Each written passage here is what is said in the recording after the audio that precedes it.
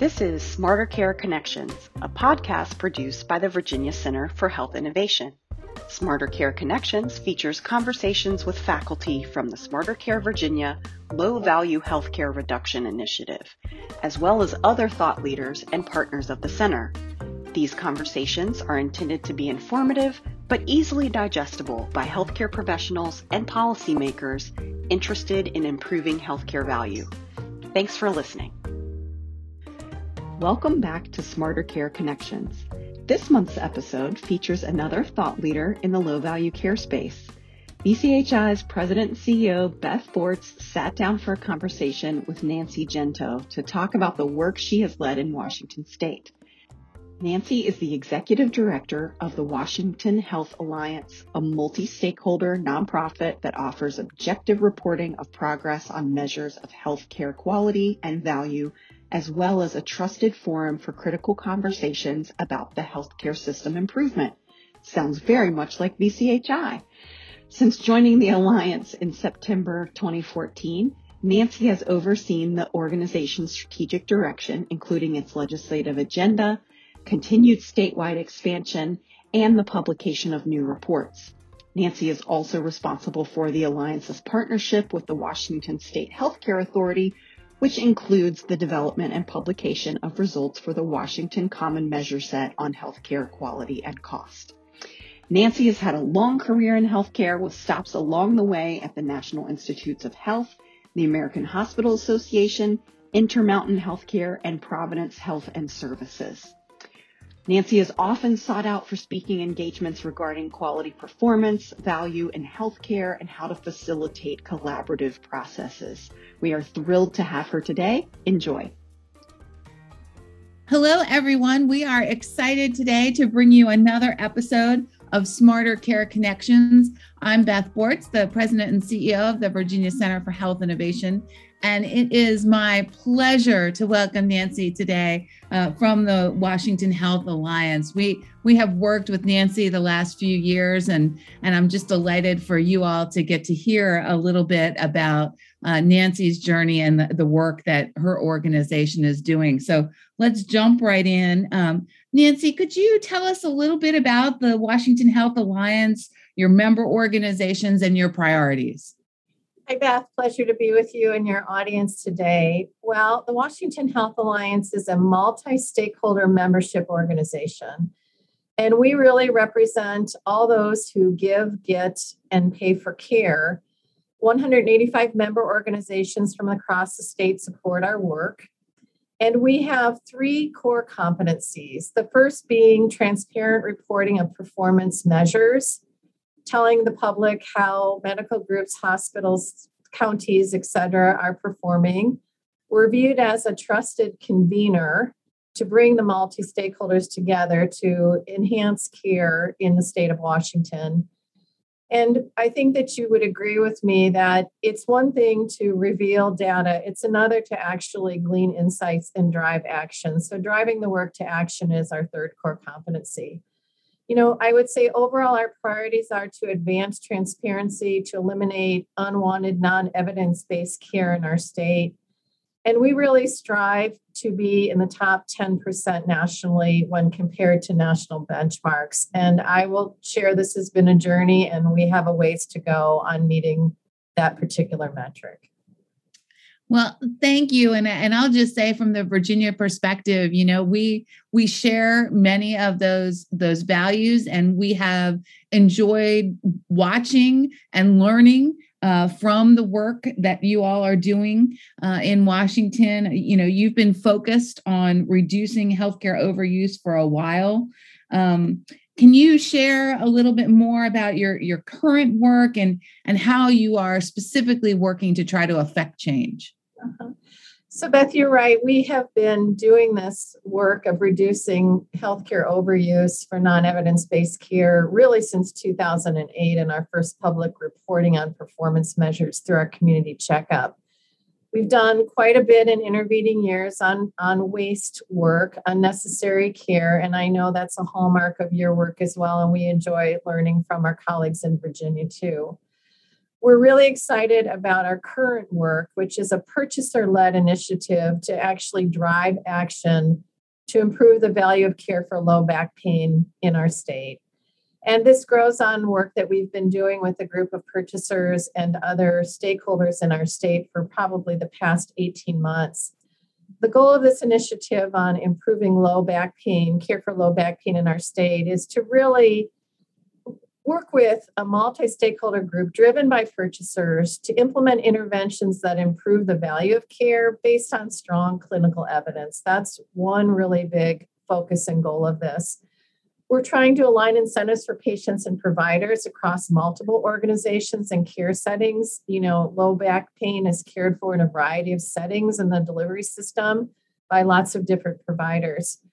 We're also trying in this work to focus on administrative complexities and trying to eliminate them, seeing what we can do to align processes that make care easier for the patient seeking care and for those who are providing. I know for you and for us, equity concerns is a really top priority and focusing on that through this work. And then to the extent that the outcomes in this work can inform policy and market actions to really target elimination of low value care in the future, that would be a tremendous outcome as well. We're really pleased that already 8 large purchasers have committed to this initiative. We're in the recruiting phase now. We have plans and provider organizations who have also signed up. So we're just in the beginning of this work and very enthused about it as a next step. Well, we're going to be watching it closely because I will share with you that, in Virginia, our employer task force, 2 of the, I believe, 7 measures that they have identified for wanting to work on have to do with low back pain, one related to unnecessary opioid use and another related to unnecessary imaging for low back pain. So this is definitely an issue that I think purchasers around the country are grappling with. And so we're going to stay tuned to what you're doing in Washington. So as you look back over the work that you have done so far, what would you say, has been the area or focus that yielded the biggest impact? And then which has been the most challenging to address? So Beth, it's really, hard to, I think this is a great question, and it's really hard to think about biggest impact and challenge because, as you know, this work is very challenging to get multi-stakeholders moving, in a direction toward advancing better care. But I guess I would just share in terms of the biggest impact, right? When we report performance at the medical group level in our state, physicians who are very close collaborators with us and wonderful participants in our work, they all want to be at the top of that chart. Working with physicians, they want to be A+ students and at the top of the pack. And the way we approach this performance reporting is that, stating the obvious, no one medical group excels in all areas. There's something to learn from all.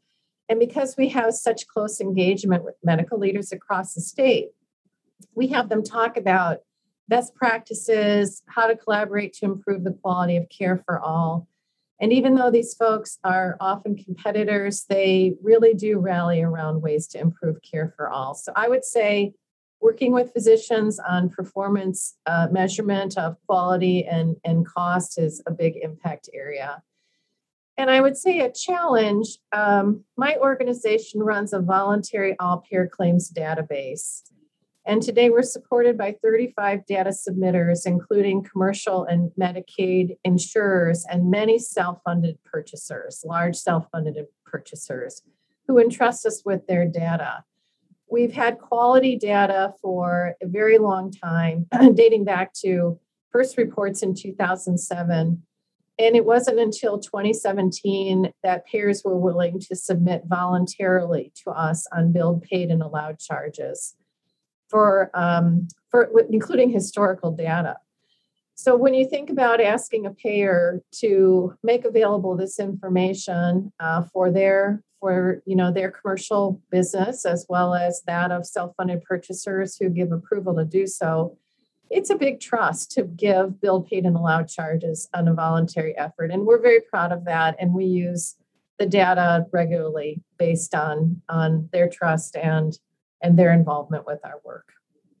Well, and I'll just say from my perspective, that is a true testament to what must be your trusted convener skills, because we're fortunate here in the Commonwealth that our General Assembly, our Virginia General Assembly, has kind of tracked the use of the All Payer Claims database very closely, and most recently, almost 2 years ago now, made the move to make participation mandatory in the Commonwealth. So fortunately, that is a lift we no longer really have to do, with one notable exception, which is, of course, the large self-insured employers who can still opt out through ERISA. And so probably like you, we are continue to watch very closely the changes that may come out from the No Surprises Act, and some of the legislation there that may ultimately lead to those large self-insured employers participating more easily. Because that continues to be a challenge for us. But I will just say, the amount of data and the quality of data that you have gotten on a voluntary basis is really impressive, and should serve as an example to other states who don't have kind of the additional leverage, that we do here in the Commonwealth. Well, thank you for that, Beth. And, we stay in close contact with leaders of your APCD as well. And, look to them for their insights in the way they approach the work, and view them as close partners as well. Great. So we've looked, we have read each edition of your first Do No Harm reports that you've released. And I'm happy to say that in general, those reports have actually tracked very closely with the findings that we've had here in Virginia. But can you tell us a little bit about those reports and what you have learned from them? And we're really glad they track that, because that further substantiates the work we're both doing, right? To see absolutely that low value wasteful care is really, unfortunately, still a part of our healthcare system, and we can take steps to eliminate it, right? So we've issued 3 first Do No Harm reports in 2018 and 19, and we're proud to be the first in the nation to have reported publicly on low value care at the medical group level. And I just want to tell you just a little story about that might be of interest to the listeners. So when we release our reports, we talk to our various committees, including a clinician-led committee, about the methodology. And we get buy-off on the methodology and approach before we give preliminary results, because we don't want those who are helping us with the work to be distracted by the results. We just want to get the methodology right. And when we get to the point that we actually are putting numbers to the reports and revealing, information about ranking, we usually do that on a blinded basis first, just to test the face validity of the work. When we got ready to release this medical group level report, we showed it to our quality improvement committee, 20 leading docs across the state in quality efforts, and asked them about releasing this, with names of medical groups on it. And the group didn't miss a beat when they said to us, "You are obligated to release this by naming medical groups," which I think is a phenomenal testament to commitment by physicians in the state of Washington to stand up and be counted and to do something about results. I would also say, Beth, that in terms of what we found much of what you have, that, on just a handful of treatments, procedures, and overuse, not evidence-based care is ubiquitous. It's rampant in our system. As much as, half of the services we found to be low value in one of our reports, for an estimated spend of about $703 million in a 4-year period. that kind of figure gets attention of policy leaders and other leaders in the state. And like you, we found that a small subset of areas account for a high percentage of the waste, up to 90% of the waste. And that low cost, high volume tests and procedures really add up. So it isn't just the big imaging and other interventions that matter. It's, other things that matter as well. Absolutely. And for our Virginia listeners, I think one of the things that is important to keep in mind is some of the differences just in terms of how Virginia and Washington are structured to share the data. So as I mentioned, Virginia, while we have a state, administered APCD that works through Virginia Health Information. And while participation in that is mandatory, the General Assembly has limited the APCD's ability to share publicly data at the practice or individual clinician level. And so if you were to look at a Virginia report, for example, you will see regional analysis, and then we have the ability to kind of drive provider change by sharing data with the health systems, with the practices, with the clinicians. And those health systems, for example, have the ability to unblind data across their providers. So take, Sentara or Inova, for example, they can show you how you compare to all your peers within your system. But in Virginia, we do not have the ability to publicly identify by practice. And so that's a little bit of a difference in structure. And we've actually, we watch and see kind of what difference that makes in driving change. And so, we continue to see how that's going in Washington, and that's really the result of some regulations here in the Commonwealth. So I think the other thing, Nancy, that has always struck me, maybe as a little bit of a difference in our founding, is that if you look at Virginia's work and our Smarter Care work, that really came to be because of the clinician community raising their hand and saying, we need to do better. We want to do better. You really work in a purchaser-driven environment. And so can you talk a little bit for us about how purchasers drive change and overuse?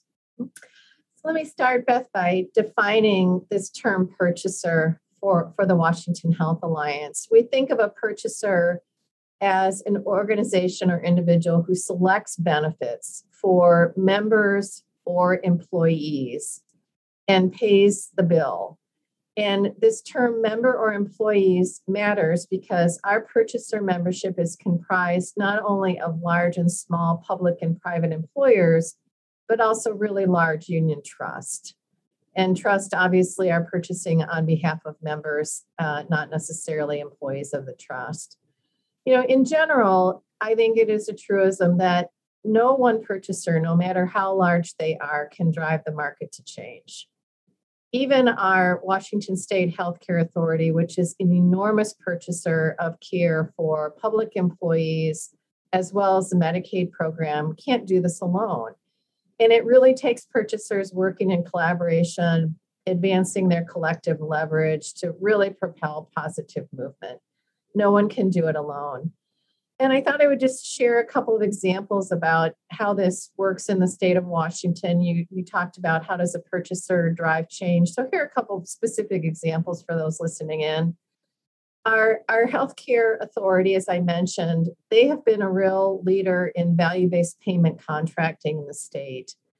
And as they do their work and refine their work, they actually share redacted copies of actual contract language very broadly.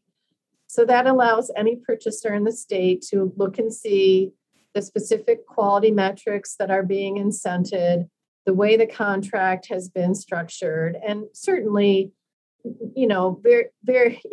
it's hard to completely adapt that contract given the size of spend the healthcare authority has, but it gives purchasers really good insight on the elements of a value-based contract and things they might pick and choose. Another example I would share is that the Boeing company is a tremendous leader in our market in so many things, including in healthcare. And they, about a year and a half ago, took on an effort to significantly reduce opioid prescriptions in dental care. And that we have a Boeing leader on our board of directors at the Alliance. And that initiative really led to a board-wide impact initiative focusing both on dental care and opioid use in low back care. So those are a couple of examples of how leaders in the state of Washington help others advance really, really important initiatives to improve healthcare in our state. Well, this is really helpful because in the Commonwealth of Virginia, I would say that the interest or engagement among our employer purchaser community is a relatively new piece for us. So, when we were awarded the Smarter Care grant from Arnold Ventures, and as we were, designing that program, we knew that even if clinicians were very successful in their efforts to drive down low value care, that in order for that work to be sustainable over the long term, we were going to need payment to change and probably benefit design to change as well. And so, we knew we had to, build collaboration and partnership among that community. And so that is a relatively new piece for us. We don't have your decades of experience. We've been working about 18 months and we are just now actually at the point where our employer group is working on an action plan to drive their work for the next few years. And so it would be helpful to hear from you and Washington's experience about what best practices would you share with them kind of as an emerging purchaser group? So Beth, this is really a great question. And, I think to start, keep in mind that although you and I and others that we work with, healthcare improvement and focus on healthcare, systems is our main line of work. It isn't for most purchasers, right? Most purchasers have other products or services they're bringing to the market. And, I guess just start there with an understanding that healthcare is, oftentimes very, very new to them. It seems very complicated and they know it's mightily expensive. And they're very concerned, about recruiting and retaining their staff. And so as they approach healthcare benefit changes and making, differences in the way they deal with healthcare, they always have in mind, how is this going to impact my employee population? Here at the Alliance, here are a couple things that have proven to work pretty well for us. We give our purchasers a private forum to discuss issues of importance to them. We call this forum our Purchaser Affinity Group. This is the only closed group at the Alliance at their request. And it's because they want to have the level of conversation about best practices and marketplace happenings that are free of other stakeholder conversations. And we limit this group to purchasers whose main line of business is not healthcare. Mm-hmm. So, for example, hospitals are major purchasers of care. So are big medical groups. Everyone purchases care for their employee groups, but these folks are not members of our Purchaser Affinity Group. They're other valued members to us, but not of this particular group. And then we do a lot to facilitate conversations between purchasers and other key stakeholders like providers and health plans that they lead. We work with the purchasers to drive the agenda, and we set the table for a collaborative approach to problem solving. And, if you have 30 or so purchasers in a room and health plan leaders have been invited to participate in a conversation for something like member access to care or what they are doing on value-based payment design, you're going to get health plan leaders to that table because it's their clients or folks that they would love to have as clients. And it just drives the conversation in a really organic and wonderful way. Well, I will tell you that is reassuring, the best practices that you've shared, because I can share that here in Virginia, we did make a purposeful decision 2 years ago when we put our employer task force together to not include those purchasers whose main line of business was healthcare. That did generate a lot of discussion, as you can imagine, but we did make that choice. We have recently, along the lines of your last comment there, we have started actually organizing some conversations between the leadership teams of our health systems and clinically integrated networks that are working on the low value care reduction with our employer leaders. And really were somewhat surprised, and maybe we shouldn't have been, that those conversations really haven't ever happened before. That there is not, has not been much dialogue across those groups, and that those are really beneficial conversations to have. So I feel good, Nancy, that, with your experience, that it sounds like we're headed in the right direction there in some of the choices that we were making. And so I guess, just to wrap up, as we, continue in this sharing of information, is there anything else, you'd like to talk with us about today, or, you want to talk with us a little bit about what's next on your agenda? So we're really excited about some coming work we're doing, Beth. And I'll mention just a couple of things. First of all, we're going to be reporting on total cost of care this year, looking at total cost of care from a risk-adjusted standpoint, doing analysis by elements of care like facility, inpatient, outpatient, professional, prescription drug, and ancillary expenses.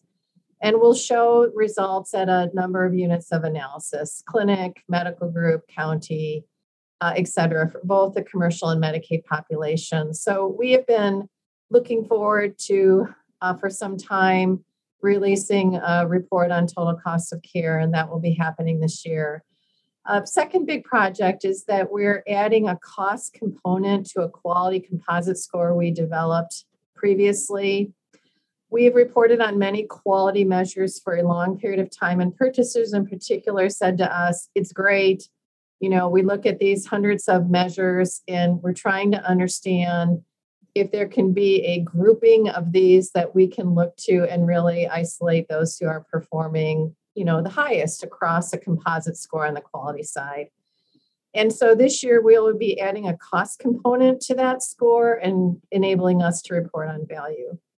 And finally, like many, we hope to be reporting on social determinants of health. This is a challenging lift, balancing, desire to be able to isolate, more where we have inequities that need to be addressed in the system, and the sensitivity around privacy of address and detailed zip code information. But we're moving ahead in that regard. And I would just say, Beth, to you and your team, we watch the work you do in Virginia. We're very proud to partner with you. You should be very proud of your many successes. And I hope we have continued opportunities to work together in the future. And it's been so nice to be with you today. Well, thank you, Nancy. And as you were sharing those, this is a recording, so you can't see me smiling. But, I would say that, Virginia is also working on a total cost of care report. So, I'm sure we will want to, touch base and check in with you as we're working on that. And, we actually, we do a health value dashboard here, and January was the first that we actually added analysis there that used the area deprivation index, and with it, pros and cons. It's not perfect tool, but we use that. And so I've made a note, the next thing I want to follow up with you on is your new cost component to your quality measures, because we do continue to learn, and it's exciting for East Coast, West Coast to come together in these discussions and see how we can help each other. So, Nancy, we're just delighted to have you as a partner and to continue to be working with you. And thank you so much for joining us today on this episode. My pleasure. Thank you, Beth.